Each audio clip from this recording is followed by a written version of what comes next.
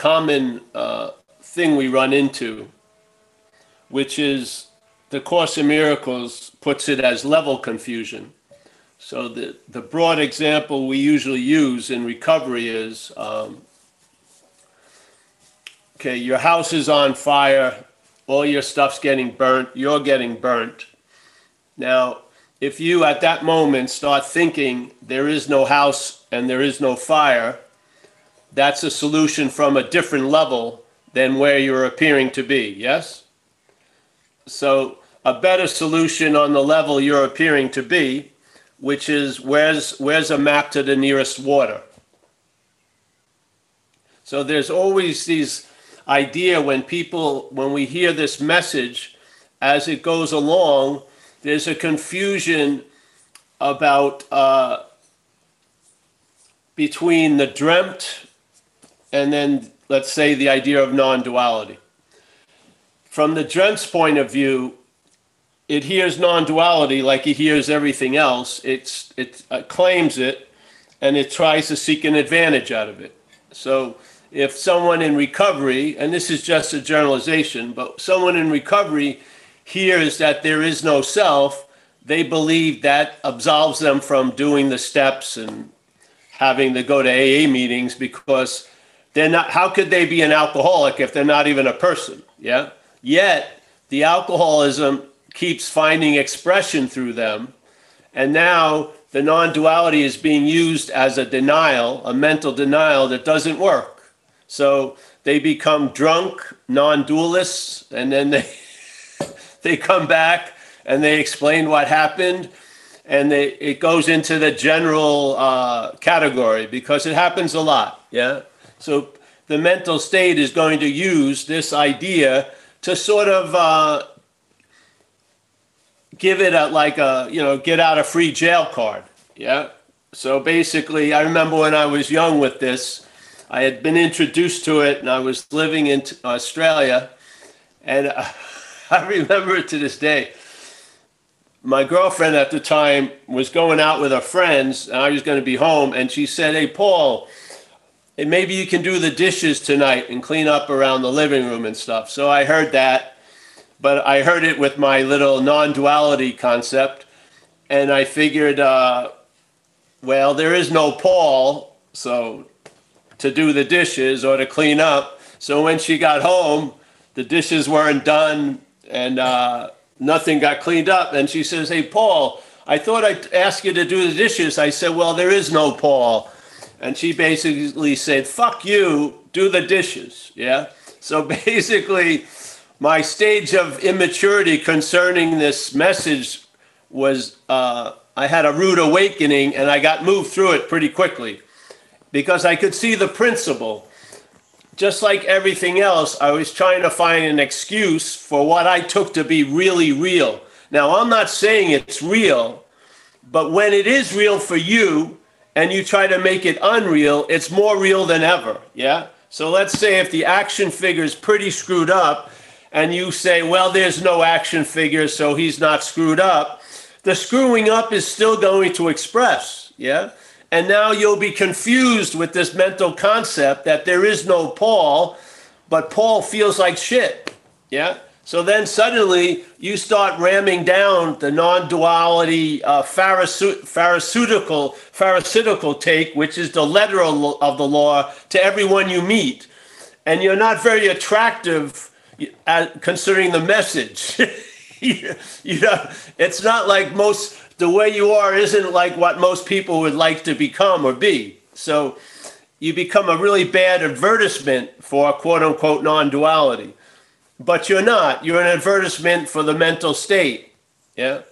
Yeah. So this idea of level confusions, because it's not you that's on that level. You see, this is where people get a little bit touchy. They feel they're on a superior, or let's say another level, and they won't admit that the story of Paul is appearing on another level. And so they rigidly keep applying the solution from the absolute level to the relative levels. And it doesn't work, yeah? Because it isn't you manifesting. It's mind manifesting. Yeah. You're not on the third level when you think you're on the sixth level. There's no you on any levels. There's an appearance of you after wherever you are is claimed. Yeah. This is where the pride is sort of misspent, because you have pride in not being in a position that you were never in to begin with. Yeah. So the mental denial doesn't work. So if this shoe fits, just wear it, and a lot will be revealed. Because again, I just had this conversation, and this is what the topic went to, which is because it's so easy when you hear this message to not see the activity of the denial of the message, which is the claiming of everything. Maybe you believe non-duality is in an exalted state, that it can't be claimed, but it gets claimed immediately by the mental state. Yeah? And then the non-duality gets interpreted to fit into the mental state, not the mental state fitting itself into the non-duality. It goes the other way. Yeah? So I hope that's even more confusing than usual, and let's move on. Jeremy has his hand up. You want to ask him to unmute? Oops, where'd he go? Ask him to unmute now. Hey, Paul. Hello. Hey, yeah, thank you. Yeah, given that you raised that topic, I just wanted to share something, because we spoke a couple of weeks ago, and you were recommending that I try like rendering unto Caesar that which is Caesar's, and just dealing with the action figure. And yeah, I've just been trying it, and I'm just finding that life can be very simple. And when you talk about traveling lightly, that's very, very attractive to me. It's something that I'm really hungry for. And just to give you an example, like a few months ago when I came back in recovery, I had this whole list of things I wanted to do in my life, like a 5-year plan and this degree and that qualification. I've just thrown it in the bin. And like tomorrow I was meant to start a course, and I just emailed them and I said, no, I'm not interested. And yeah, I think for me, it has a lot to do with coming back into recovery, and just the spotlight is going from in here to out there. And I'm just finding that's quite hard. It's like bending a steel girdle or something, but it is slowly happening. And I'm just finding that when I'm in that game, like beyond the roof over my head, there's actually not much I need, kind of thing. And I just wanted to share that it's work in progress, but yeah, I've been trying on that shoe, as you say, and it seems to be there's a possibility, let's just say, and I find it very attractive. And yeah, it's just like you say this thing about verbing, and it just seems to be very juicy, you know, because I've had this non-dual Nazi in my head for years, and yet life, it can be quite simple, but just really wonderful as well. You can really experience it, whereas before I had this thing that was just blocking me off. If that makes sense. So yeah, I just want to share that. Yeah, there's I used to see in the communities of non-duality, I used to see like different schools. So there was the non-dual Pharisees, yeah, which they had the letter of the law, but not the spirit of the law. So if you were doing a comment on any kind of blog and you used the word I or me in a casual manner to get to the real meat of the message, that's where the spotlight was. And you were disqualified from the fucking comment section. Yeah, to me, that's the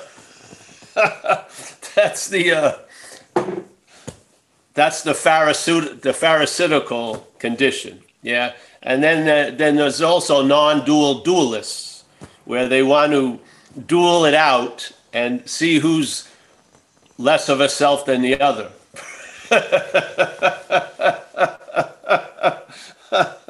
These are all the wonderful tributaries that get formed when the message gets claimed by the mental state. You know what I mean? So, yeah, and there's a large seriousness can come over us based on the great divide between what I'm not and what I am. Yeah, and see, in what we are, what we're not is included. Yeah, the what we are in the what we're not is very excluded. Yes. But really, the what you are is very inclusive. Yeah. But if it's held in what you're not, it becomes very exclusive.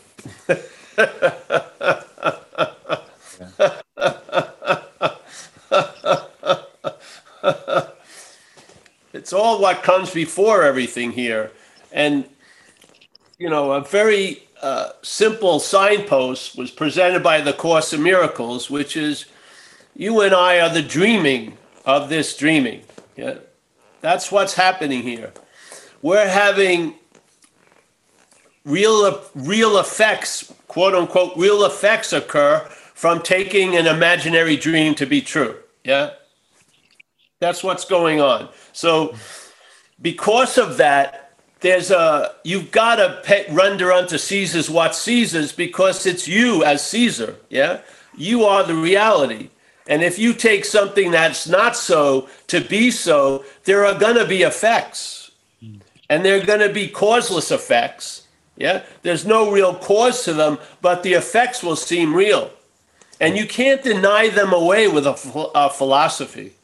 It doesn't work because the philosophy is also in the what you're not area. Yes?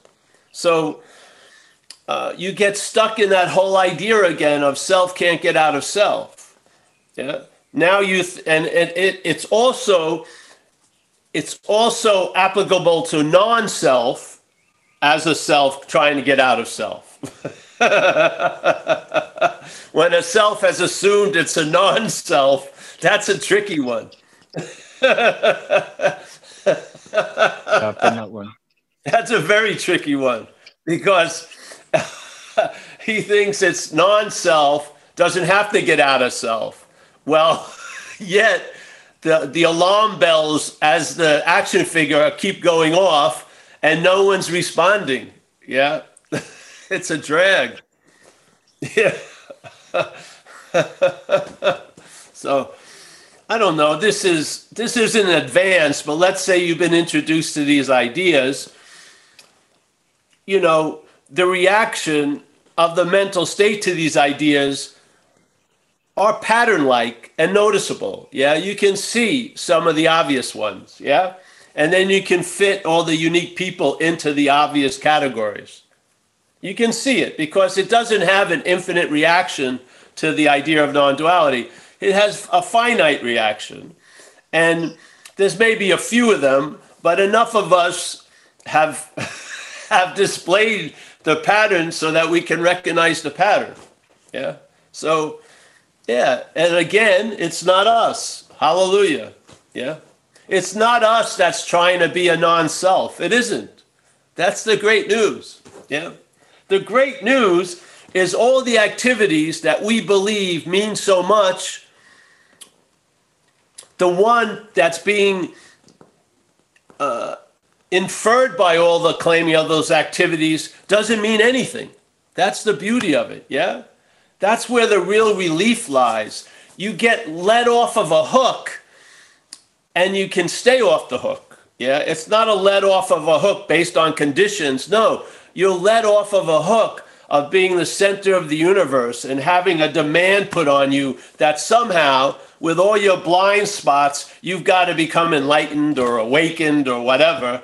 And it's just it's like a very fine leather whip in the little slavery race of seeking for something at all times. Yeah. And people look so much better when they stop. Yeah. Their face doesn't get this.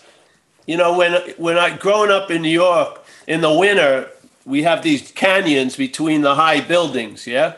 And when you would turn into one of these streets, the wind would be coming down there and it would just chisel your face and freeze your features for about 40 minutes. It would just be like that. This is sort of what some of the squares look like when I first met them. It was like they were chiseled by the incredible responsibility to be a non-self. As a self, it's unbearable. Yeah. We're going to change the language. No, don't worry about it. Just Just change how the language lands. That's all. You don't have to change the whole language. Just don't take the personal pronouns too seriously. Yeah. Gotcha. You said I went to the store. There is no I. So, you know. Yeah, I've had those conversations. Yeah. So, yeah. I hope this invitation and then the follow-up that we enjoy brings you to a less serious state, yeah, where you can find humor in what you used to take to be dread, yeah. I hope it's all part and parcel of traveling lighter. The traveling lighter isn't dependent on everything going better. Yeah, it's dependent on what kind of response there is to whatever's going on. Yeah, and this is where the traveling lighter is seen. And sometimes it aligns with everything going great also, but sometimes it doesn't. Yeah, or what you would think was going great. You just travel lighter. Yeah, not based on circumstances or situations, and especially not based on your conditions and your circumstances as what you're not. In other words, your condition isn't based on what you're not's conditions anymore. That's fantastic. Because what you're not's conditions is like building a house on sand. Yeah. They're changing every minute. Tons of shit's happening all day. There's no, you'd put a nail in one day, the next day the whole piece of wood moved. Yeah. There's no solid foundation you can live by that way. Yeah. And you'll know when you're traveling lighter by traveling lighter. You will. And you'll see that you had nothing to do with it. Therefore, the fear of losing it or fucking it up gets dismissed. Yeah. Yeah. So the onus is lifted off of your imaginary shoulders. Yeah. And it rests in a sense of being what you are. Not becoming what you are, not working hard to get to be what you are, but just being what you are. Yeah? And it brings or lends a lot of acceptance to appearing to be what you're not. It does. The cat's been navigating this trip to the couch this whole time.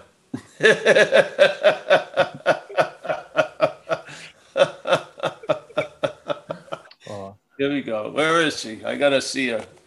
She never appears on any of the videos. Let's see. Oh, here she is. There's a tail. Here you go. Oh, It's Katso. cute. She's here. This is the best show. There you go. She's got the best seat in the house. Yeah. Oh, she's gorgeous. Katso. Yeah. So, but she gets, there she goes. She's an insect hunter. That's what she hunts. Scared of squirrels, birds, pretty much everything. But insects, she'll devour them with one bite. All right, so next question. Thank you, Jeremy. Victor. There's a nice shirt today, too. I don't know if you can see this. This Free Life. Yeah. Hi, Paul. Can you hear me? Yes. So a question that's in my mind for a few days already. I was wondering whether, because you always say that if the message is received, let's say, it produces traveling lighter. And I was wondering if it's also possible, because it seems to be the case for me, that it actually generates fear. And long story short, just to connect that with some other story from my life, there was a time I smoked weed and experienced depersonalization and derealization. I don't know if you had these experiences or someone else had these experiences. And yeah, it was quite traumatic, I would say. like there was a lot of fear. I think it's like the most traumatic experience I've ever had.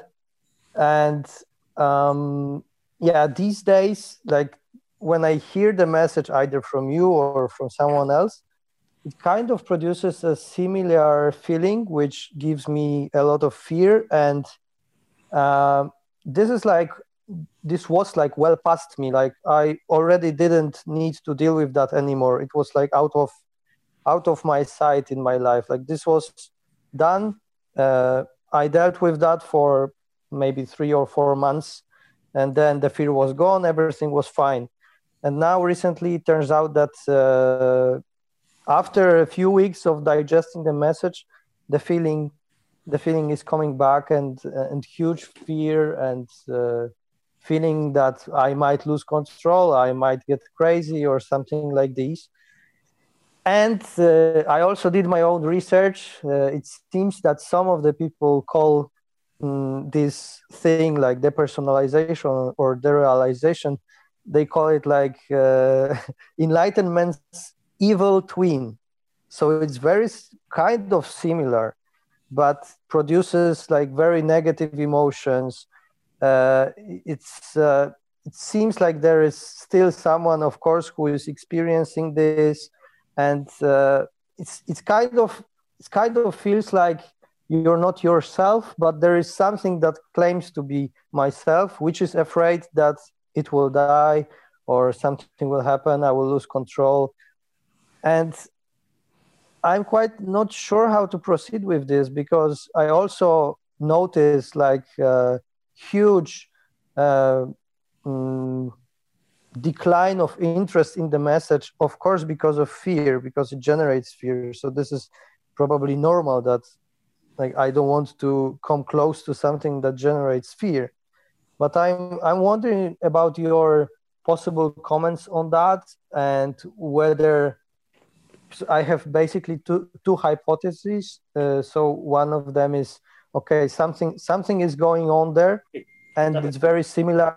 So it generates fear that is from the past, let's say, because the experience is very similar. Or it's something that was maybe not properly digested, and now is the time to digest that in a healthy way. I don't know, but this is something that's very alive, and I'm not sure how to proceed further. Like the thing that maybe not bothers me, but the thing that's very visible for me is like there's big decline of interest in the message. So probably due to fear. So I was wondering about your comments or ideas about this. Like, is that possible? Did that happen to some of your students, let's say? But of course, they are not students. Yeah. Well, it's always a possibility. But first, so let's say you don't feel like you're in the fear now, but let's say there's fear. Yeah. Do you have the possibility of seeing who has the fear? Well, the thing is, like, when I Instead of going the other way and looking for who's causing it, why not look at who's having it? Or what's causing it? Why not look for who's having it? Yeah? Yeah. I actually tried that once or twice. I just asked who is it that is afraid, and it actually generated even more fear. Well, yes, because we have an example we use, or a little metaphor about this. You ever hear about the snake and going through the molting? You know what molting is? They lose the skin, right? Yeah. So every year, they go through this event called molting. So let's look at this event from 2 points of view. One point of view will be represented by the skin, and one point of view will be represented by the snake. Yes? All right. So when the skin's point of view is that it's the snake, that's the assumption the skin's living by, that it's the snake. it has a strange suspicion that it's wrong. So it sees a lot of things that could be good for the snake as a threat to itself. Yes? So it gets a sense that the molting's going on because the snake hasn't been traveling that well. It's getting stuck on rocks. It's not attracting any female snakes. All the scales are sort of dull. It's got rips and tears. It's got heavier from shit it's picked up. So the snake is basically going to be doing a whole lot better when the molting occurs because it's going to get new scales, new skin, much shinier, attract female snakes, travel lighter over the rocks. They won't have any cuts or snags, shit like that. But see, the skin's point of view is going on concurrently. Let's say the snake is in the timeless state of it and the skin is in time. So from the skin's point of view, it starts jacking into the snake head and tells the snake, buy a lot of moisturizer. Yeah, I got to keep this skin on as long as possible. Stay out of the sun. Watch out for, and it starts trying to manage and control. Watch out for that rock. Don't go near there. Da da da da da. Yeah. So, from the skin's point of view, it's sort of like Armageddon is coming. The end of days is coming. From the snake's point of view, it's hallelujah. Yeah. So this is what happens when things get shook up, and sometimes suddenly. When there's a sudden shake up, it hasn't gone over time, but you suddenly get whacked. It sets off an alarm in the mental state, and now the mental state is at high alert, and it's just beeping red, bang, bang, bang, bang, bang, bang, bang, and it wants to take your attention or the attention and interest away from the possibility of this being great and stop all progress by fear. Yeah. Yeah. And so there's a desire to relent to it and give up and take the side of the skin. Yes. Because the snake isn't saying anything. It's just silent, but it's there. See, it is the snake. You see, the skin isn't the snake. This is what's causing the reaction of fear from the skin's point of view. It's going to be showed up because when it falls off the snake will continue. Yeah. And during these events, you'll see where the interest and attention goes to. Yeah. I mean, I had something occur years ago. I don't like telling it, but it's appropriate here. So something happened. It was such a weird set of events. I was in a thrift store, which I go to quite a lot, and I met my old Tai Chi master there. And I was with a friend of mine, and the Tai Chi master came up to me and smacked me like 4 times on the back. And I felt something, and I felt like an elevated, energetic alertness. So for about 3 or 4 days, I'm trucking around with that. I have a dental appointment. The dentist shoots me with Novocaine, and I think there was some kind of speed in the anesthesia, and it got into the bloodstream. And it triggered a physical reaction where my blood pressure went flying past the machine. And so I had to go to the hospital. I went to the hospital, and my head was telling me, you're going to die, you're going to die, you're going to die, you're going to, tons of different, sang the same song, but said it in all different ways, right? And so, and my heart is going like crazy. So the doctors, they look at me and they say, all right, we're going to give you some blood pressure. And basically, there's nothing else we can do. You got to go see the cardiac people, the heart people. So I get released from the hospital, and then I dawn on me, and I'm feeling like it was so strong. I felt like light, obviously, but I felt the speed of light, which I had other experiences where I felt light, filled around in light. But this time I felt the speed of light also, which was going to blow the chassis apart. And my head was in complete freak out mode. Yeah. So I call up an acupuncture guy I knew, and I describe what's happening to him, and he tells me, "You're just having a big Kundalini event. Come down." And he gave me these herbs that they give like to Tibetan monks if they meditated like for 40 hours in a row. You take this herb, these mushrooms, put them under your tongue every night, and he had me lay on the table until my pulse changed, sometimes an hour and a half or something, 3 or 4 times a week. He's a friend of mine. And I started to get some relief. So I figured it's this event because what he's doing is helping it. But for 3 months, it went on, 3 months. And it was so unbelievable.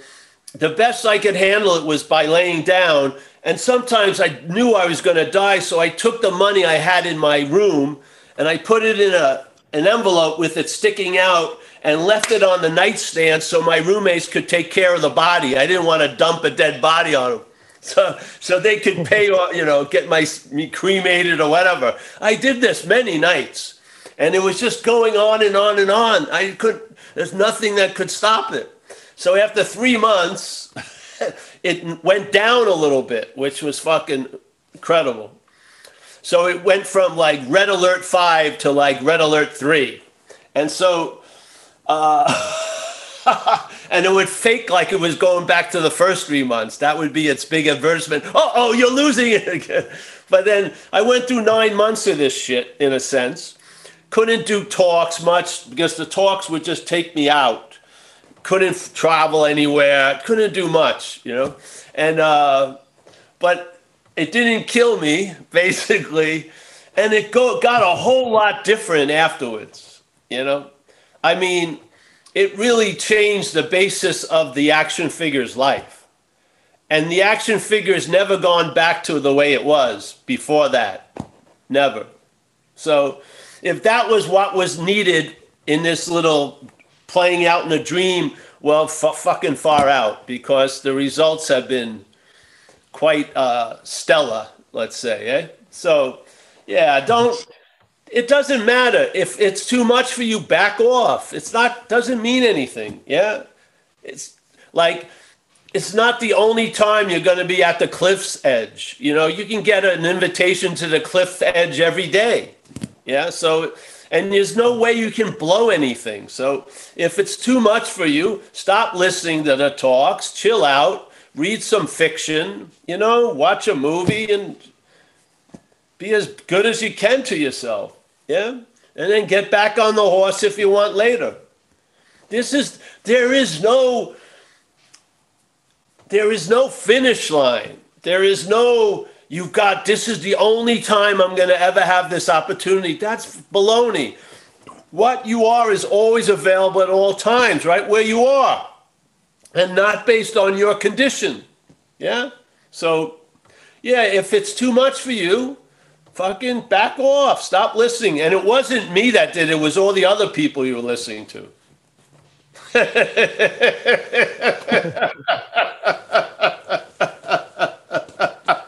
No. So, yeah, that would be a suggestion. Yeah, but I'm telling you, it's the system itself that's producing the anxiety. Yeah? And the anxiety is such an alert, it's mimicking fear. So you believe you're in a life and death situation when you're not. Yeah? That's how thoroughly convincing it can become when push comes to shove. And basically, the system feels threatened. So therefore, it fucking pulls out the big guns. Yeah? Yeah. Yeah, like the biggest fears, like I'm going to lose control, I'm going to die, I'm going to do this and that. Like the biggest ones, like there are no bigger ones than these ones, right? Like I'm going to go mad and die to yourself, like St. Francis says. Die to yourself and you're reborn. Losing control, you don't have any control to begin with. Yeah? These are all fantasies. You don't die and you don't have any control already. You're afraid of a present tense condition. That's how insane it is. You're thinking something's going to happen that's already a fact in your life. You're going to die, seemingly, and you're not in control. Welcome to relief.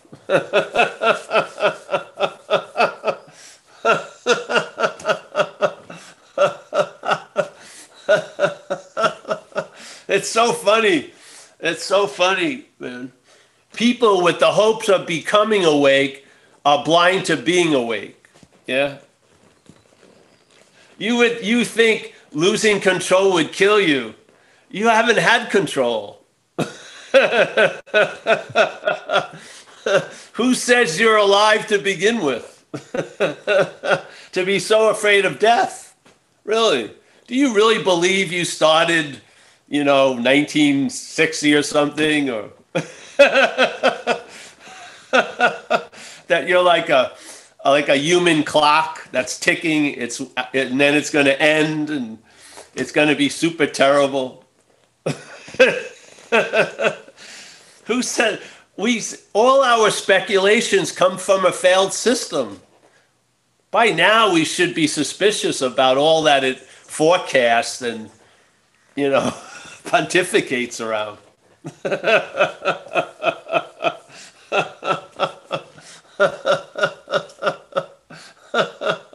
The skin is not the snake. That's the good news. No matter how much it tells us it's the snake, it's not the snake. You are the snake, and you can see the skin telling you that you are that it's the snake. You can see it, yeah? There's nothing that's before us. If you take everything back, there's nothing before what we are. There's nothing that's aware of the awareness. There's nothing. There's just awareness. Yeah?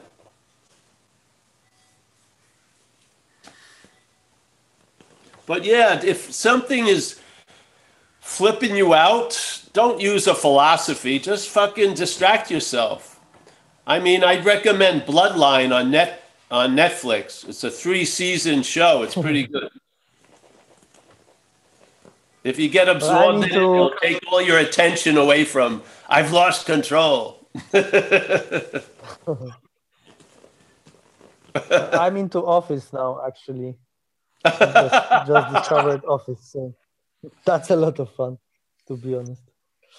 Yeah, I will. I will think about it. Like, yeah, currently it's like on and off. Don't think about it. It already got to the desired target. You don't need, your head doesn't need to go over it. Really, you don't. Yeah, it's already hit the intended target. Yeah.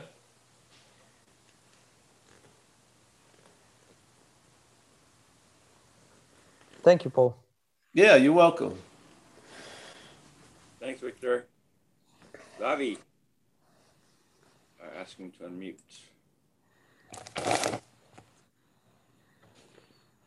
Yes, Avi. I'm looking right at you. How are you? Thank you, Paul, for doing this. No, I just raised my hand because I just wanted to tell you just a funny thing that happened to me that has to do with this fear that Wildor was talking about. I work at the Conservatory of Music, conducting the orchestra, right? And it's going crazy because of the pandemic, right? And the kids have to blow the horn and this, but the mask, and it's like a madhouse, right? But it was funny because I thought about you. Because I remember one time having dinner with you in Hamburg, you said, I told you, since I know you, I understand music much better, because music has nothing to do with time and space. It comes from the source. It's just the speaker of the source. And you told me, you asked me why. I told you this, and you told me, yes, I feel like a jazz man riffing around one single theme, right? Remember? I don't know if you remember. We were in a Jewish restaurant, and this week, I went to the Conservatory of Music, and I ran into the professor of drums. And I said, you know, how are you? How are you coping with this? You know, I was asking him, because I belong to the classical music department, he's the jazz department. I said, well, the jazz people, we are all fine. We are already dead. The worst thing that could happen to us is just to be reborn. Do you understand the joke? It's the, you know, the jazz people is just these people that they improvise. They are closer to the source. You know, they have another source code. You know? But talking about the fear, right? I mean, everybody was freaking out at the conservatory, you know, with the mask, with the gel, with this and that. And I talked with the jazz people, you know, they said, you know, we are already dead, the jazz people, you know, the worst thing that could happen is to be reborn, right? And I found it quite funny because they were, you know, as you were saying, you know, they're, because this week for me has been incredibly, you said, you know, wear the shoe and a lot will be revealed, you know, and so much is revealed that it's overwhelming. And I have to thank, I cannot thank you enough for keep hitting the same nail over and over and over and over, because, you know, I have to confess you that many times, you know, listening to you, I lost faith in the message because I couldn't see it with these eyes, but I could see you. I could see the message through you. I was telling to myself, you know, I understand what it says, but I don't live like this man. I know I smelled something, that you had something. You were talking from somewhere I had no idea. So I could see you with these eyes, but I didn't have the other eyes. I never lost faith in you. I lost faith in the message, and we just said, I'm not talking to you, Javi. I'm talking to the Buddha about you. And I thought my Buddha was deaf or numb or out to lunch because I had no news from him. Where is my Buddha? Paul is saying that he's talking to him, he's deaf. Something is going on here, you know. But I had not, as you say, I thought I had something to do with this. I had nothing to do with that. But you were right. What I want to say is that everything that you say is absolutely right. Because when you say, I'm not talking to you, Javi, I'm talking to the Buddha about you, the mind will never understand that. It's impossible. Javi cannot, impossible. I keep waiting for the Buddha to show up. You know, and that's not the way it works. No. It's already here, bro. What's already here can't show up. Right. And I understand, you know, I realized this week also, you know, because it's constantly thinking about Ramesh Balsekar, a few things and this and that. But, you know, as long as the dreamt is not catched, there's trouble in town, you know. It's impossible. As long as you picture yourself in the dream, there's no way out. I mean, it's impossible. So that's great news, though. See, yes. Everything is based on how it's heard. Yes. To some people, there's no way out is like a death sentence. To other people, no way out is the source of all relief. It's the greatest need, because for me, when I went to Ireland to follow you like a dog that, you know, that smells something. There's something good. You know, I know it's true. I don't get a thing. I don't know what he's talking about, but I could smell it. I am a musician. I have intuition. And then I came back to Barcelona. After 2 days, I took a plane to Hamburg before you went back to California, you know, and everything was true. Everything was true. And it's revealed. And it's like Ramesh, you know, he was always saying, Ramesh Balsekar, right? You know, things happen. He was quoting, like you are hitting the same nail, you know, self cannot get out of self. Ramesh Balsekar was hitting another nail. He was, you know, quoting the Buddha, Lord Buddha. Only one sentence. Things happen, deeds are done, no one is a doer. That's it. And end of the story. No one is, and I'm talking with my sisters, and now I realize that the core of the blindness of the system, the thought system, is that you are so stubborn that life is showing you that you have nothing to do. Life is happening. But Ramesh was saying, it's just a happening. You have nothing to do with this happening. Life happens. Like you said, when you are very young, life is happening. And then life is happening to me. Comedy Central becomes CNN in a flash. Yeah. And then you are fucked. And for me, it was not about traveling lighter. It was a matter of life and death. I couldn't travel lighter. I knew, there was no option. That's why I was just thanking you for being so stubborn, nailing, hitting the same nail, because I think, the thought system is so stubborn, but I never met someone more stubborn than the thought system, and that's you. I think, the death. I'm going to use that as I'm going to use that in my resume when I start looking for a new job. You defeated the Simply, I've never met anyone more stubborn than the thought system than myself. You are more stubborn. You defeated my Death Star. That was one of the greatest Death Stars I ever seen. Yeah. So I thank you a lot. And I would like, if you allow me, because I saw, when I was in Dublin, I met a wonderful, wonderful person that just passed away, that was in the meeting with us. And that was Frances. I would like to just, and her daughter is in the meeting today. And that woman was just a beautiful flower, and when I told you, I want to commit suicide every day when I wake up. And then I talked to her and she said, I have an incurable disease. And I said, you too. We were laughing because I said, I have an incurable disease. I am addicted to myself since I'm 7. And I said, for the body, you have an incurable disease. I have a mind in incurable disease, And, I just, when I saw her daughter here in the meeting, I was so happy because after Dublin, we share information talking about you, and she smelled the truth also. And was so grateful to you. And one day after one of the meetings, I told her, I wish I could laugh like Paul. I could be so relaxed like Paul. What can we do, Frances? And she said, wisely, she said, laugh. And then we start laughing.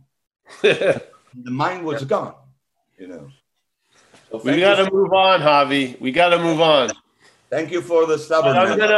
I'm gonna, in my will, I'm gonna make sure they get you to speak at my memorial. I'll be there. But maybe you'll be everyone can watch it on Zen Bitch Slap. Okay, maybe if I die first, you come and do the same thing for me, brother. Thanks, bro. Thank you. Thanks, Javi. Anybody else want to raise their hands?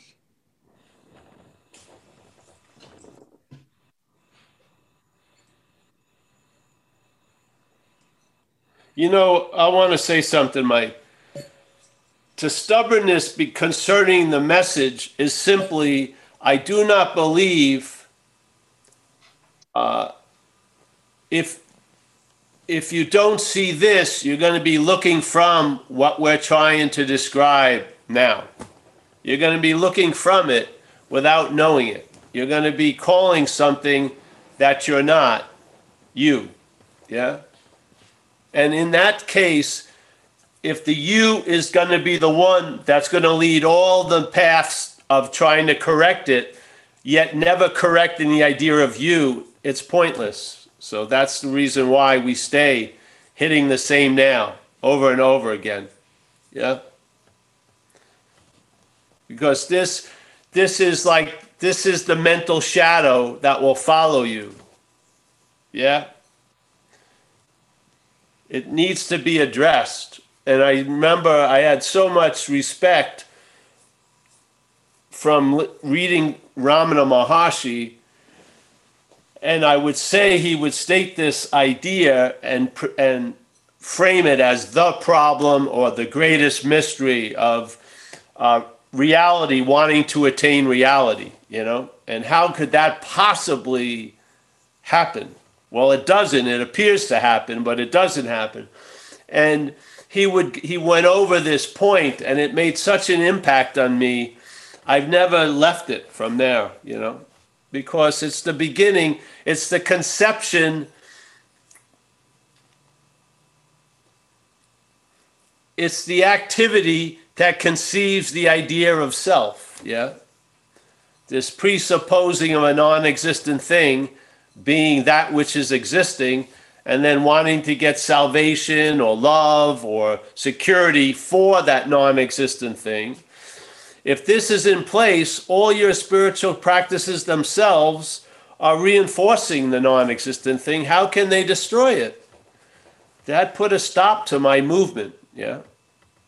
That landed, and some shit lands and never takes off. It just lands, and it's now embedded in you. It just becomes a part of how you see things. It does.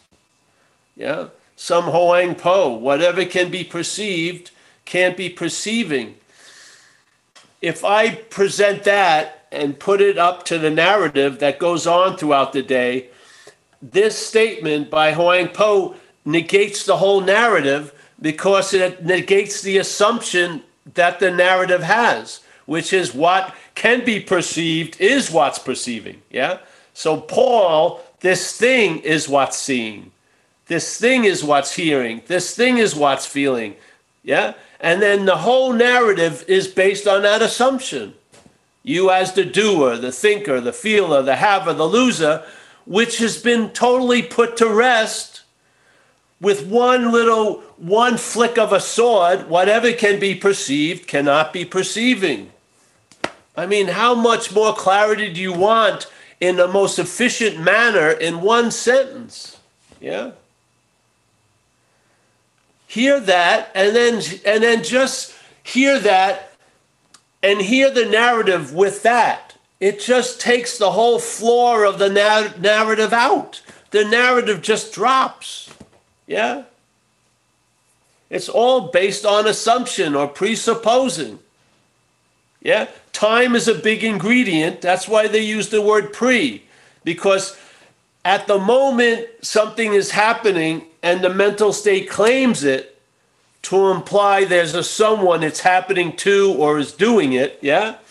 At that moment, the one that's being implied is presupposed before the verb, yeah? So now you think you had something to do with shit you had nothing to do with. And so suddenly, living, which is when you're a baby, life's happening, everything is verbing, obviously. Then the mental narrative is of noun and verb. It's duality, yeah? So there's verbing, life's happening, yeah? Then there's an interpretation, a dualistic interpretation, that when life is happening, it implies it's happening to someone, yeah? So now suddenly the verbs are underemphasized and the noun is completely emphasized. So you don't live life anymore.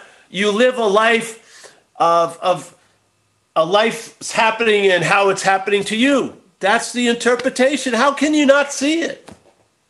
You don't need to study 800 years of tapes of the narrative. Listen to it for 5 minutes. It's floating on fucking porous sand. Its whole story is just smoke and mirrors. Yeah? It claims what's happening. See, this is how it gets a sort of, it's like when they used to talk about secondhand smoke, you know? someone's smoking a cigarette, and if you're nearby, you get the effects of the cigarette, yeah? So here, things are happening. They're happening. The mental state claims them, and they use them happening to imply there's something else happening, which is Paul or Javi or Kurt or Linda. That's the insanity, yeah? It takes what's happening and tries to infer that quality to this idea. Yes? You don't see it? It's like something dead. It takes the life of what's happening, it extracts the verb and shoots it into the dead. And now it seems to animate the story of Paul. But without the claiming of the verbs, the story of Paul would just deflate. It's all hot air. Why is this important? Because you'll get a sense that something that was crowned to be you isn't. Yeah? That's the basic of the relief. You lose interest in that, and therefore you'll start observing you've gained interest in others and life and in what you really are.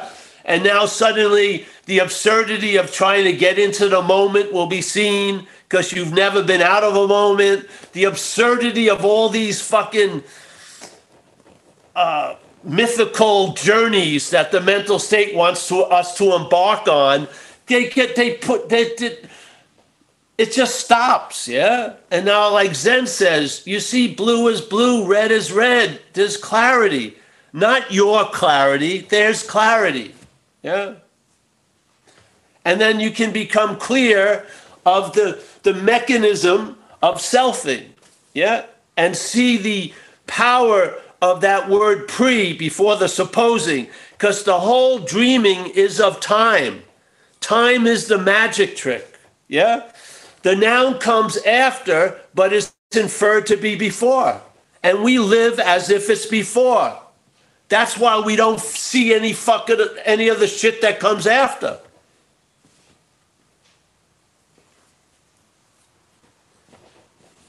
This is just a simple correction. This isn't spiritual. This isn't, oh, now I have a slicker way to get to my desired result. I hope you lose all interest in that shit, really.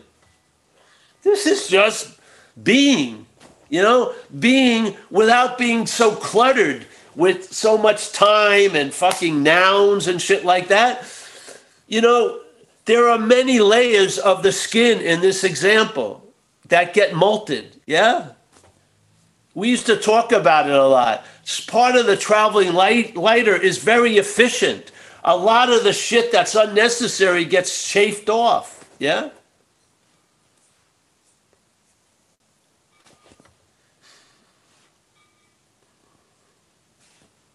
And the only thing we've been trying to share through words isn't the word, yeah? It isn't the words. I'm trying to intimate something that's indescribable, yeah? Not because it's spectacularly, uniquely different, it's ordinariness, yeah? You can't see something that doesn't arrive. Something that's always been here can seem like it's never been here, yeah? That's how it works with our dualistic mind. The mental state mistakes that which is always here as never here. Really. And then says things that are here and there, coming and going, are always here. But they're not. Yeah? The idea of Paul has changed over the years. The Paul of the 8-year-old is totally different than the Paul of the 20-year-old, and totally different than the Paul of the old man. Not that I'm there yet, but I have feelings it's going to be that way. Yeah? This message is, this is gonna this is gonna be that shit they put into car engines to really go for nitrous oxide, nitrous whatever. No, this isn't. Hopefully it's gonna disarm you and you'll be okay now, It seems to be underappreciated. but it's fucking unbelievable. It's a good basis to start your day. You're okay.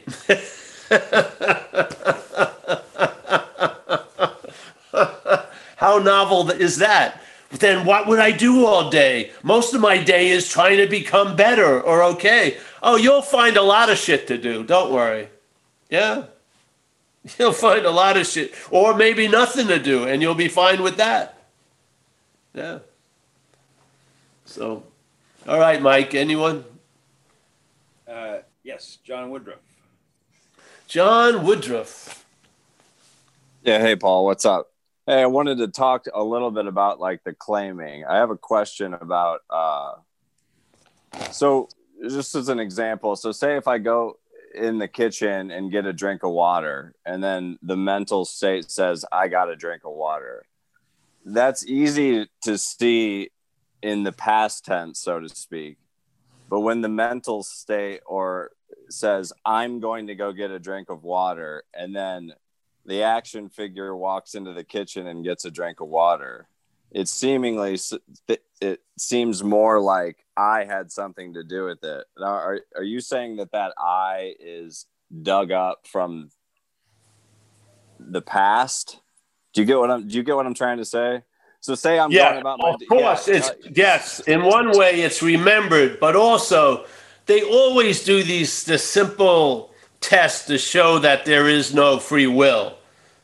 Yeah, they have a physics person with the things on their head, and they have a clock, and they tell the person, stop the clock wherever you want. Yeah, and so then the person even tells themselves, I'm going to stop at 9, and then stops it at 1. And then they bring back the data, and their brain lit up way before the thought that they were going to choose 9. Yeah. Okay. So basically, maybe the mental state is even more privy to the time lapse than you are. Your unconscious condition. So it's playing with time all the time. Yeah. Okay. So sometimes it's based on the habit of memory that you've done. It's implied you've done so many things. So it's going to be you that's going to get the water. But it's also a little bit of a trip. The getting the water is what's happening. And then the you is the story about it. Yeah.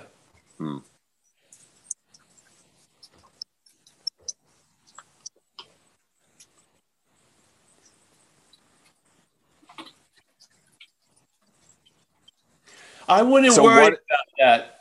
Okay. You know, don't get lost in the trees and miss the forest. Okay. All you want is the information to get through, not to you, but to what you are. And what you are will use it in a much more efficient manner than what you're not. Yeah. Yeah. Yeah. Yeah. Yeah. I mean, I don't watch everything all day. I've seen enough. Right. Well, I was watching it, and then it's like easy to see, and then I said, "Hey, I'm going to go into the living room," and I'm like, "Well, wait a second, that was before, you know." So Yes. So yeah. Probably because it has a loop of claiming to be the one who went in the living room thousands of times. So it just kicks into that. Yeah. Time is the main ingredient. It's not using it in one of its tricks. It's using it all the time. Yeah. Because the mental state isn't playing by the rules it's applied to you concerning time. We believe it's linear, that the past happened, and now we're in the present, and we're moving towards the future. The mental state's playing around with all that. Yeah.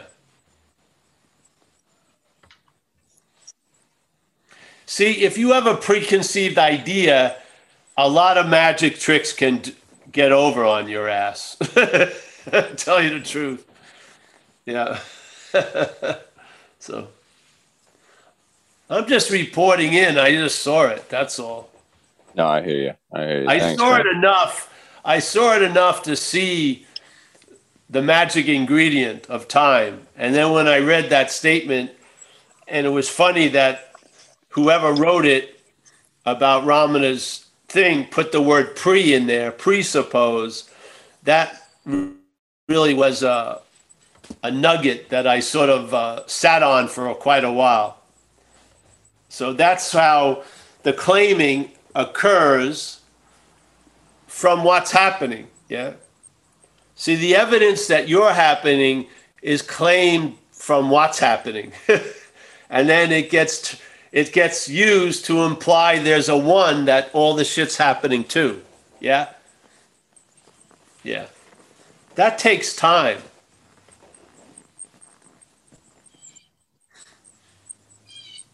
You can see it because you're not of time. The awareness doesn't have a thread of time in it. It says it's always before whatever appears in time. Yeah. And you are of that. So it's not a Herculean chore we're sharing with you. It's readily available. You can see it. Yeah. Yeah, so it's more like there's not even a worry about that I went into the kitchen or who went into the kitchen. Yeah. Yeah. Us. I got you. Yeah. And the thing is that it's going to keep going. It doesn't matter. You can have 800 peak experiences or tons of ayahuasca events. You're still going to think it was you. You're not going to think it was you. The system is going to think it was you that had all those events. I mean, people are waiting for something to change that your condition isn't based on its condition changing. Your condition is before its condition. Yeah. Yeah.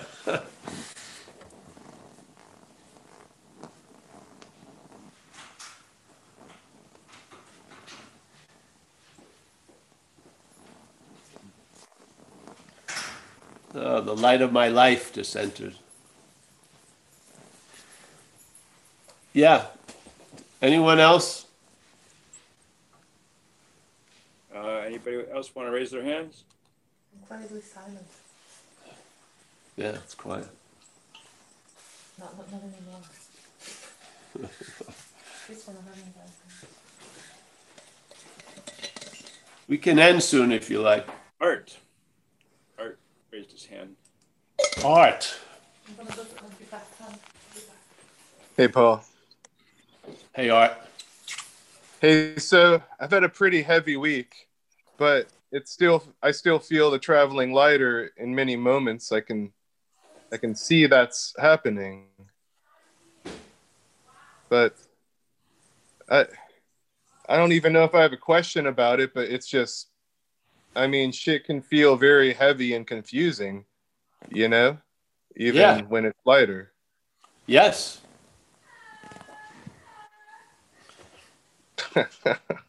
In a weird way, every moment there's two scales put out.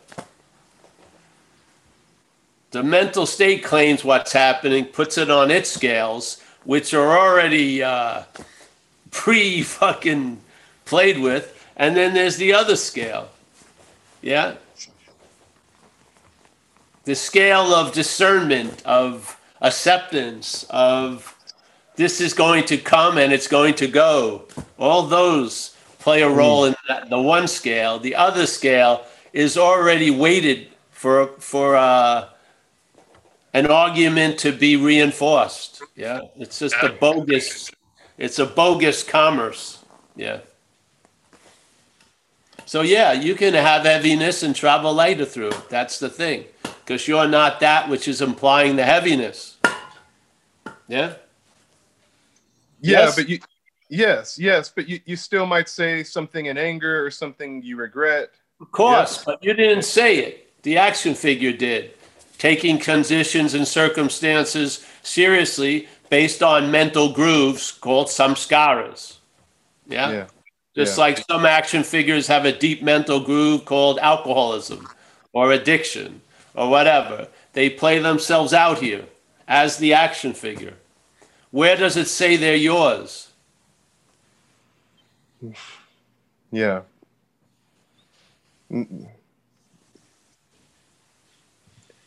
Yeah, I like how Ramesh puts it. I haven't heard you say this, but the genetics and up-to-date conditioning seem to be what causes the action.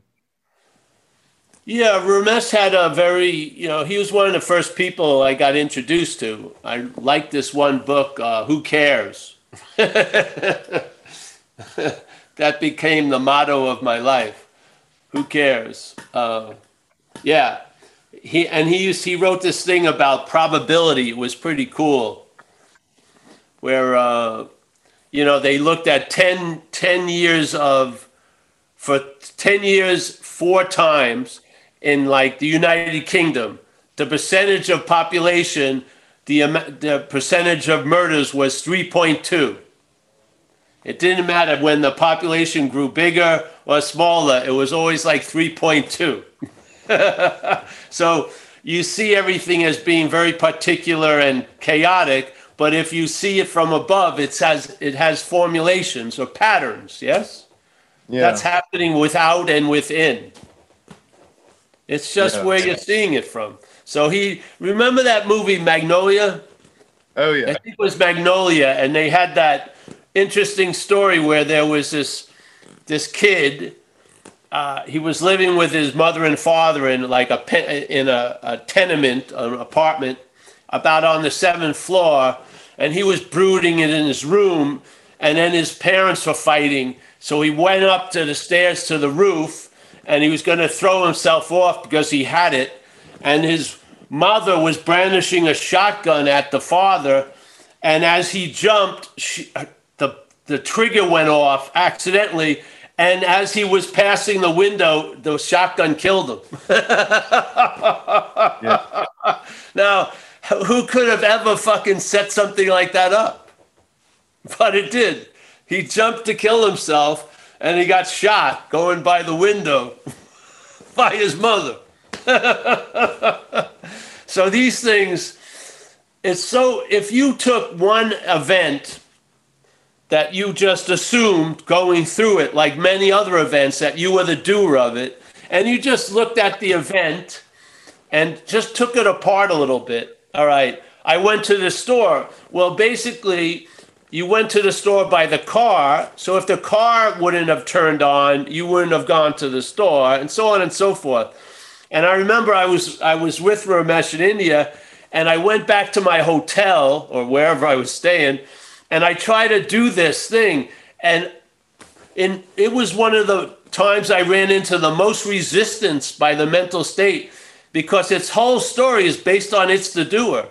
It doesn't really want to investigate, are you really the doer? And I could see the resistance just sitting there and going over just one event of the day. And therefore, I knew how important it was. So, see, if you weren't the doer, whose life would it be anyway? So I like Ramesh, I think his main thing was the doership, the personal doership. That was his shtick, yeah? And then as the friend said earlier, he would always say a thing, events happen, deeds are done, but there's no individual doer thereof. So what's happening isn't being disputed, yeah? Events are happening, deeds are being done. There's no dispute about that. What's being disputed is the individuality of being the doer of those things. That's it. That's what the message of non-duality is pointing at, yeah? Yeah. Yeah, is that your cat's tail there? Yes, the cat is back. Here you go. Oh, beautiful. Well, I just want to say, thank you, Paul. I mean, honestly, I was feeling pretty sad before I joined this meeting, and I felt a sense of relief just listening to you talk. Oh, great. Yeah. Thank you, Art. I'm happy that you keep showing up, bro. Thank you. Yeah. Thanks for being here, Art. Kurt and Linda are up. Go. Oh, hi, Paul. Hi, everyone. I really enjoy your meetings too. I bear with me because I kind of get it and then I don't. And so I'm kind of taking it like non-duality is everything belongs exactly as it is. Because if it didn't, it wouldn't be non-dual, right? And so there's this awareness that I have. And I also have a self, which you call the action figure. And sometimes that self starts making up stories or thinking that it knows how things should be when in effect, everything is exactly the way it should be in that moment. And it's just kind of our stories that create what we think, and that things are being done to us, and that things have to be a certain way. And I know that like when my self, or I start, I guess, is selfing the right word? When I start getting into my stories or my fears, and I don't like it, I get very, very uncomfortable, and I try to get myself out of it. And I'm in a 12-step program, so the steps help me somewhat, or being of service to others. But I guess so I had a really bad eating disorder years ago, and it took me 10 years to get out of it. And one would think, oh, that shouldn't have happened, but yet it happened, and it happened for a reason. And I understand too, like you talk about the parasite that kind of takes over, but yet doesn't that parasite belong? If like everything's non-dual, and I have this awareness, and I start being aware of myself. And I love what you said, that if something can be perceived, it's not perceiving. So that means maybe it's a story or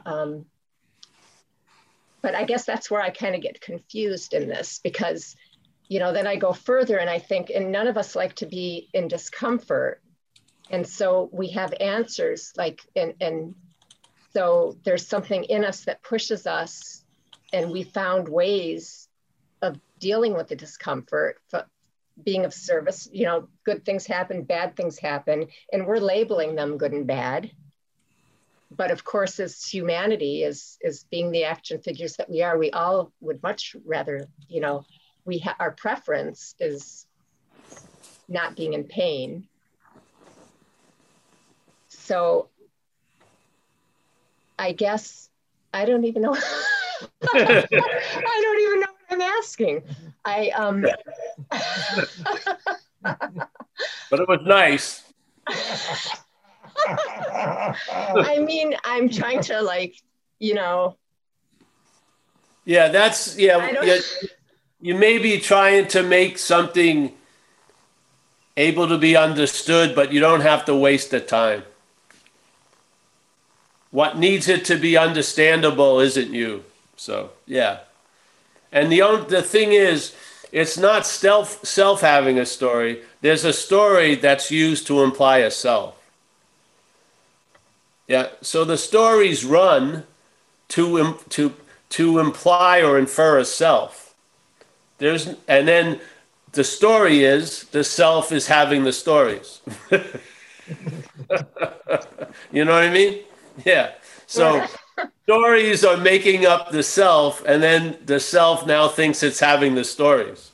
This is how it happens. See, if you could see how it happens, a lot of the meaning in it is we don't see how it happens. Yeah. We start from a self having stories. And then it makes sense, if the self has stories, then the self should be able to lose stories. And then confusion ensues, where it doesn't seem to lose some of the stories it wants to lose, and it loses some of the stories it would like to keep. Yeah. So again, it's shown to be a powerless fucking noun, because it's not a noun. Yeah. There's stories that are being used to imply a self, and then a lot of us start there, and we see stories from self. I'm having a lot of stories. You don't see it? It's insane. Yeah. So it's just the whole point is, all right, we're all pretty well, there's no apparent threat in any of the squares. Watch out, Mike, there's someone behind you. No, there's no threats in any of the squares. So we can just stop and look at it. We can look at, all right, the language has me constantly putting self before a lot of stuff. Yeah. When self is made up after the stuff. Right. Wouldn't that cause a suspicion in the whole system? I'd say so. Yeah. So there is no self. That's why we use the word selfing. We use the word self coming out of recovery, but selfing. It's an activity of the mental state, and its main modus operandi is to claim what's happening, whatever it is. A feeling. All right. First, a definition on that feeling is given it. Disconnected. I mean, who knows what feeling it is, but it's called disconnected. So therefore, suddenly the reaction dualistically is, I want connection. Yeah. The connection, then that yearning to move somewhere else is claimed to imply itself. So self was disconnected, and now self is moving towards connection. This is like made up story. Yeah. I mean, not with all the particulars, just the fundamental mechanics of it. It's made up. Yeah. You can see it. And I don't know, in my own reaction to seeing it as made up, it brought a lot of lightness to shit that used to be heavy. That's why I'm sharing it, really. Yeah. It changed the whole theme of the network from, important catastrophe forecasts to comedy fucking satires. It changed the whole theme of the network that I was living under. I think that's pretty powerful. Yeah. And so I saw selfing claiming what's happening to imply a self. That's the process in time. Suddenly we're out to lunch then, and we come to at self is doing the selfing. when selfing is just implying a self, you can know its work when you think you're doing the selfing. You can self-diagnose at any moment. This happened to me so many times. People would get the idea of selfing. They'd email me. I've been selfing all day. So there was the self put before the selfing, or selfing's driving me crazy. Self put before, It was the perfect, they're talking about it was the perfect illustration of what I was trying to get across without them knowing it. See, that's the beauty of it. Yeah. So the language is the easiest way to see the mechanical movement. Yeah. Because there is something that's always happening. Yeah. So it's readily available to be claimed to infer that which never happened is that which everything is happening to. It's a pretty tricky maneuver. And then it just piles on all day, reinforcing it, it's just unbelievable. And then just habitually, there's a laziness, yeah? And then we bitch about everything that comes after, but we never really take a look at, really, are we before? Yeah? Are we really the doer? I've had an experience of being taken over by addiction, and I'm telling you, my intimate, right up against the glass experience was I wasn't doing most of that shit. Something was doing shit through me. Right. I was basically being used for transportation. Right. Really, seriously. I had no experience that I'm sitting around choosing to start looking for cocaine on that rug. No, I just got on my knees and started looking for cocaine. I mean, there was no way in hell you were going to convince me I chose to do all that shit that I expressed out there under addiction. No fucking way. I wouldn't believe you for a second. From my own experience and observation, yeah? Something takes us over. Well, I'm saying there's something that has taken us over before we wake up. So we never see the takeover. We're living from the takeover, yeah? We're living from the point of view self is having stories instead of stories are being made up to imply a self. I mean, that's an incredible important little, yeah? How can stories be made up without a self making them up? Very easily. Very easily. See, this is the mental logic.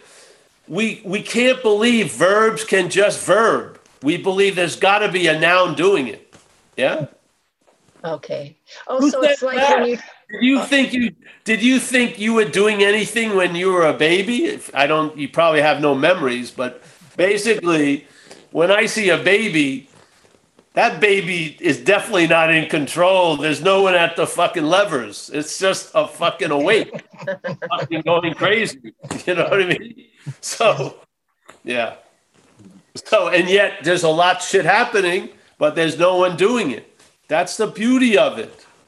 So it's like fear, you're saying, like if you separated fear from stories, like fear is just fear.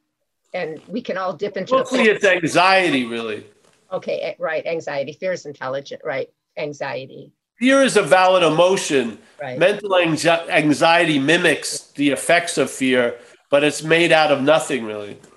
Maybe a little kernel of truth. I could maybe be fucked next week, yeah? There's a little possibility, but then it just grows a fucking imaginary tree from that seed. Yeah? Yeah. I mean, really. And after you've lived under the orchard of the mental state, you know the tree by the fruit. Yeah? Yeah. I don't want to feel like I meet people. They're having minor electrocutions all day by mental anxiety. They're in a post-traumatic stress disorder right now. It's a made-up post-traumatic. It's been made up, but they're in a stress disorder now. They're getting zapped all day. I don't know how much the system can take. I mean, the system, I would imagine if you had 800 real events of fear, you'd really be fried out. Yeah, maybe someone living has 30. Yeah, but for that adrenaline to be released by a mental activity all day that's fucked up. I remember I was in the ocean in Australia. I saw a shark. I tried to get out of there as fast as possible. When I got on the shore, I was just drenched in adrenaline. I mean, I was just rushing out. People are going through small events like that with no shark. Yeah, shit. No shark. You can see it. A lot of people, really, like it or not, in the story, in the realm of story making, they're in the land of what's not happening, where anything can happen. Yeah? Anything can happen in what's not happening. It has no containment because it's not happening. The one thing it doesn't have, what's happening has, which is it's happening. Yeah? You have the ability to recognize what's not happening with the ally of what's happening. Yeah? If you're awake to being awake, which isn't a fucking heroic, it's a fact, you will start having an immunity to what's not happening. You will, because it will be obvious it's not happening. The only why it's happening now because what's happening is entertaining it. But what's not happening never happens. It happens now by our entertaining it. Yeah? Look at Labradors. Labradors, their Saturday isn't ruined by what's not happening. She's got a Labrador. She's got a Labrador. Exactly. They're just, it's not any heroic. Their mind doesn't go into time like 3 weeks ago. Oh, I should have. She only threw the ball 500 times. I resent her. I needed a 530. You know, none of that's going on. They're available to what's happening because they have an immunity to what's not happening. We are a different story. Yeah. Yeah, thank you. Yeah. Thanks, Paul. Yeah. All right. Well, I think that's about it, eh? Rob raised his hand too. All right, one more. Is this Robert French? Rob Hey, Helmer. Paul. Another Rob. Yeah. It's Rob Helmer, Paul. How you doing, bud? Oh, Rob Helmer. Yes. How you doing, Rob? Good, man. I just wanted to share kind of an analogy that I came across that was helpful for me. When my daughter Malia was about 4 years old, we were at this big fair, and kids have this. If anyone has kids or been to those fairs, they see these motorbikes that are going around and around in a circle, and there's a little bit of movement in the handlebars. So if they're 3 or 4, they really think they're steering. And then, you know, they get 6 or 7 and they're like, this is boring. They're on with their younger sibling. They're driving it with their feet because they know they aren't driving. So for me, that analogy, I see it in myself and others, is, do I think I'm the driver? That little bit of wiggle room, I get a perception that I'm driving the whole thing, the whole machine. So that analogy for me was, and it's still helpful to this day, like 10 years later, to think, oh yeah, I think I'm driving again, instead of there's something else driving here.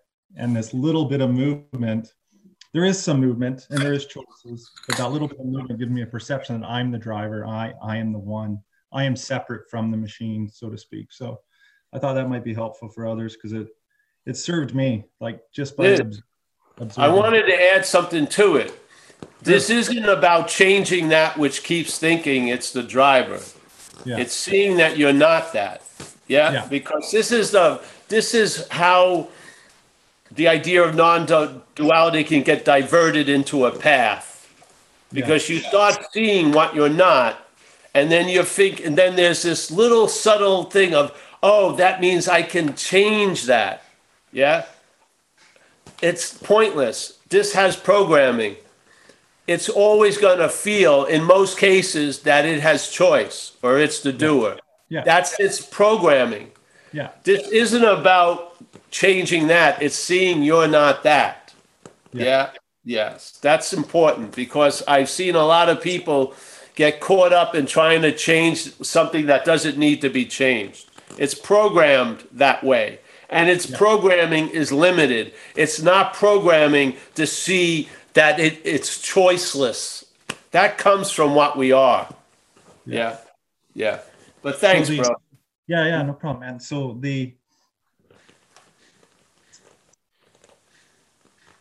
let me sit with this for a sec. So what you're saying is to recognize that there is a program, and your human state or your action figure is going to act in a certain way, and that's part of the program too. Is that what you're saying? Yes. Yeah. See, the thing is, you can go for a week to a retreat. There is no free will, but you're going to, the action figure is going to feel like it has free will all day.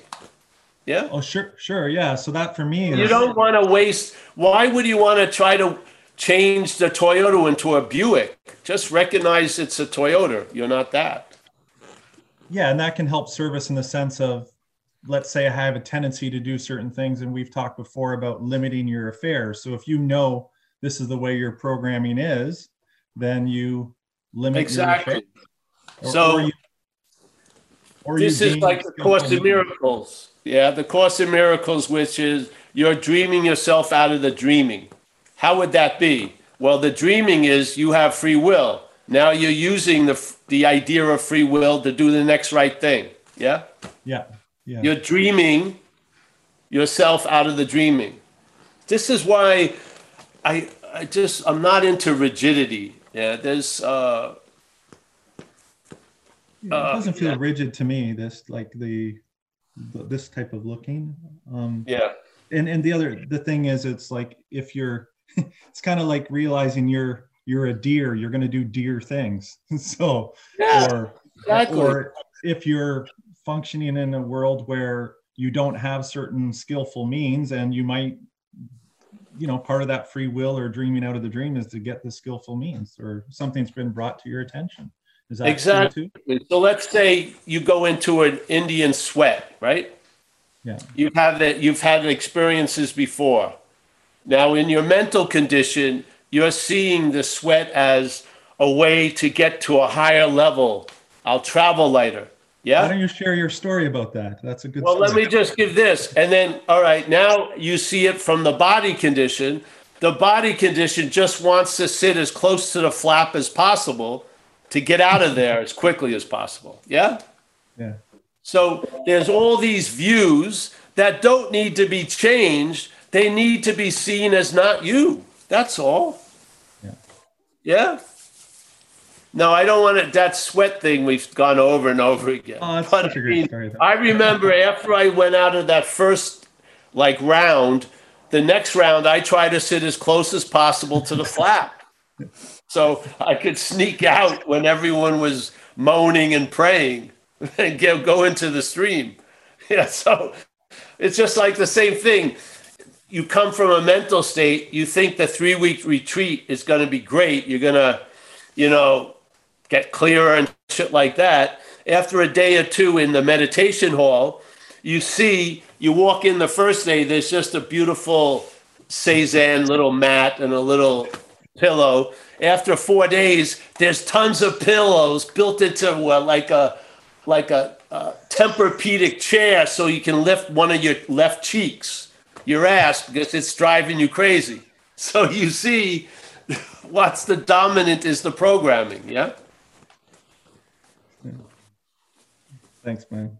Yeah, thank you, Rob. I'm so happy. Yeah, I'm just so happy about Rob. All right, I'll see you. If they only knew the Rob that I knew, they realize why I'm happy. The action figures you saw, many different versions. The action figure. Thanks, bud. All right. Well, I think we're going to end on that note, eh? Thanks, Rob. Unless there's a burning desire. Any burning desires? There is one. John R. All right. John R.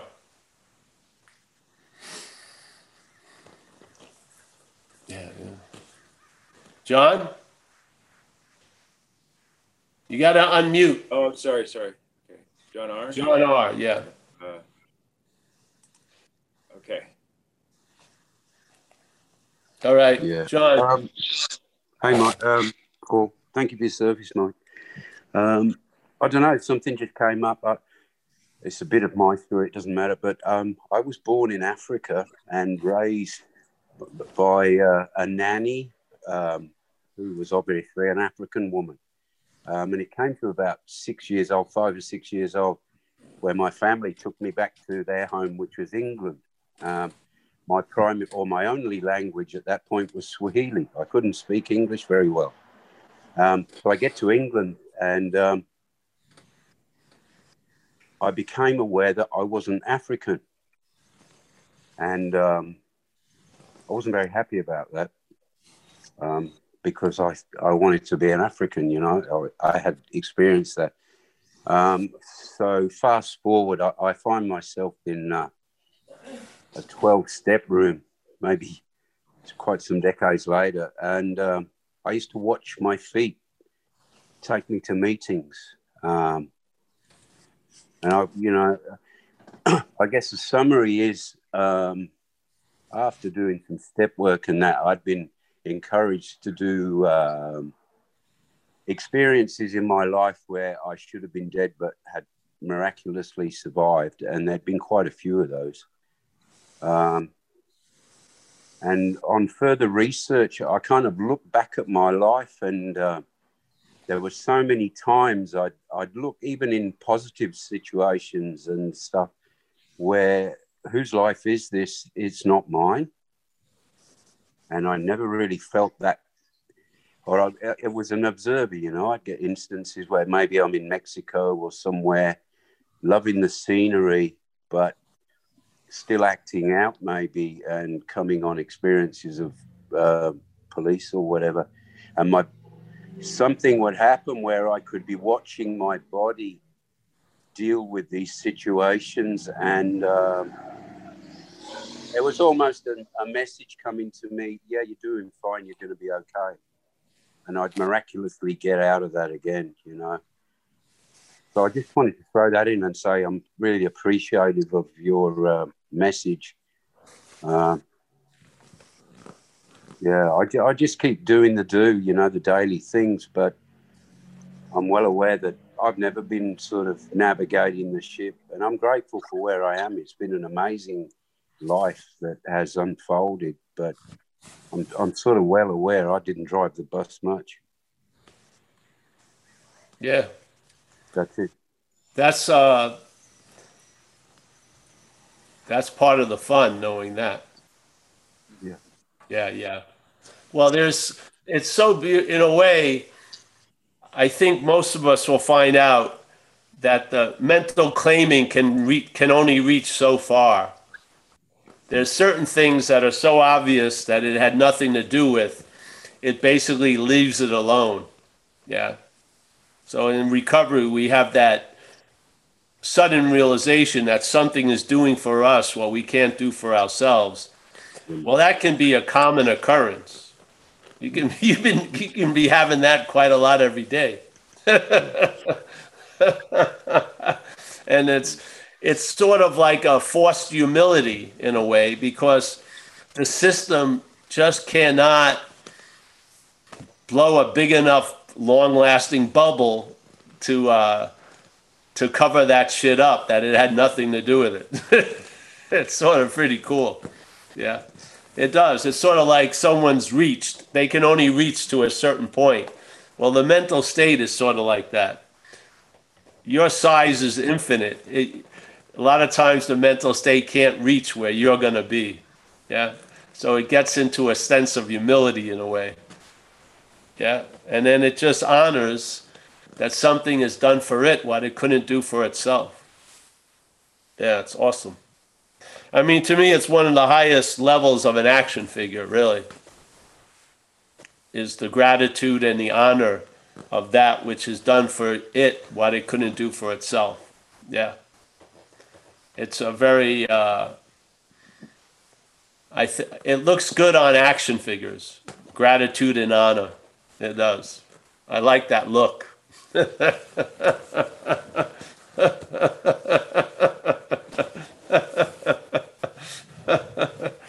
All right. Well, I think I'm going to say good day. All right. Let me start with the folks in the beginning here. All right. So, Mike, thank you again, Mike, for being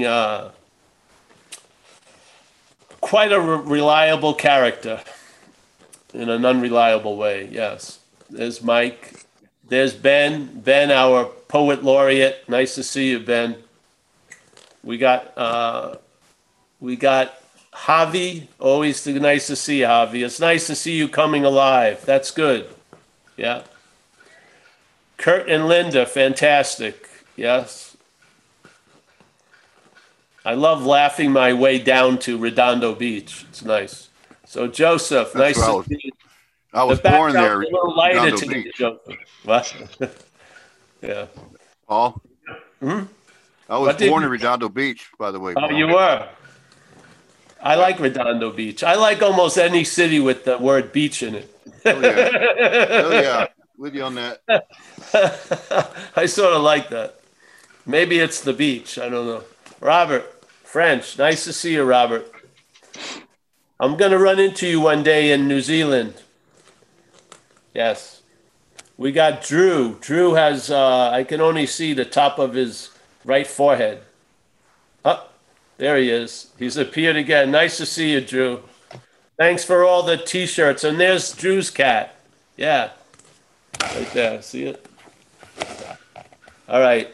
Fatso made an appearance. A couple appearances today. Yeah. Yeah.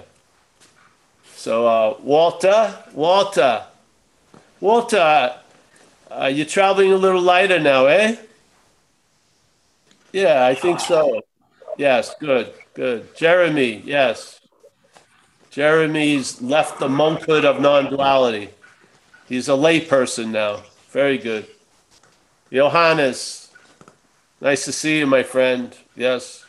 Z, always good to see you. I may come swim, Z. I don't know. I'll call you. It's looking a little rainy out here.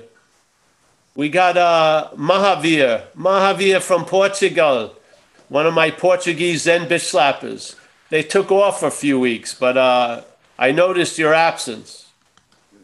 Nice to see you. We got Judith, as always. Judith, we're going to be seeing you in Hawaii too. Here we are. Don't worry. We'll let you know so you can leave if you want, but we'll tell you when we're coming. Susan Kimpton, nice to see you, Susan. You're pointing in another way today. It's good. Fritz, my main man in LA. Always got the beautiful virtual realities there. Richard Ty, my bodyguard. He's been off duty for a while, but I need you. You're on call, Richard, remember. If any one of these square bothers me. All right, you got it. All right, thank you. We got Barbara and Roman. Barbara, Roman. Woo-hoo. Henrique, not that far from Barbara and Roman, from Holland. Nice to see you, Henrique. It's a pleasure, really. Gary C., the man that lives in the corner. Very nice. Do a little children's book. The man who lives in the corner. That's good. We got John K. John K. always looks like he ate the cat. He's got that Cheshire smile. Yeah. I don't know. Either he's doing well in the stock market or he's just fucking unconditionally happy. We got Keith. Keith, you coming around feeling better, different? Yeah. Keith's Much got better. the cat. See the cats we have. It's cat day in Zen Bitch Slap. There's another cat. A little Zen Buddhist monk right here. Oh yeah. He's not that little. Ours is tiny. No. He's a ragdoll, man. Yeah. Ours is not that friendly, really. Yeah. I just smothered my crotch area with cat food, a little catnip. That's what got it there. Chris, nice to see you. Dennis in LA, California. Thanks for clearing that up. That LA's in California. I like that. Randy S. John R. Thank you for your share, John. Yeah. Mike C. Scratching his head. Yes. We got Keith. Keith, we'll be talking to you about watching over Katso. Okay, next good. week. I'll be give glad you a to call. help out. All right. Thanks. Sarah from a Greek island. Yoo-hoo. Hey, thanks, Paul. Nice to see you. Mickey, the mafia matriarch of Madeira. All right. Draw, D-R-O-R, monk. Draw monk. That's a great name. Draw monk. It sounds like the Empire Strikes Back. Draw monk. Well, it's monk actually, but it's because where I come from, they don't know English very well. So draw monk. All right. Yeah. Elroy from Phoenix. Rob Helma from Nelson. Some people are blank. Oh, there's Zoe Banks. Nice to see you again. Andreas and a couple of what we call it. So, hey, thanks everybody. My pleasure. And I think Javi was saying that I was right about everything. Well, I'm really right that if you donate, your life is going to go really, really well. As long as I get a cut too, Paul. After all, I'm your bodyguard. Come on now. It costs money to have a bodyguard. I'll see you guys. See ya. Thank you. Bye. Bye-bye. Thank you, Paul. Thank you very much. Thanks. Thanks, Paul.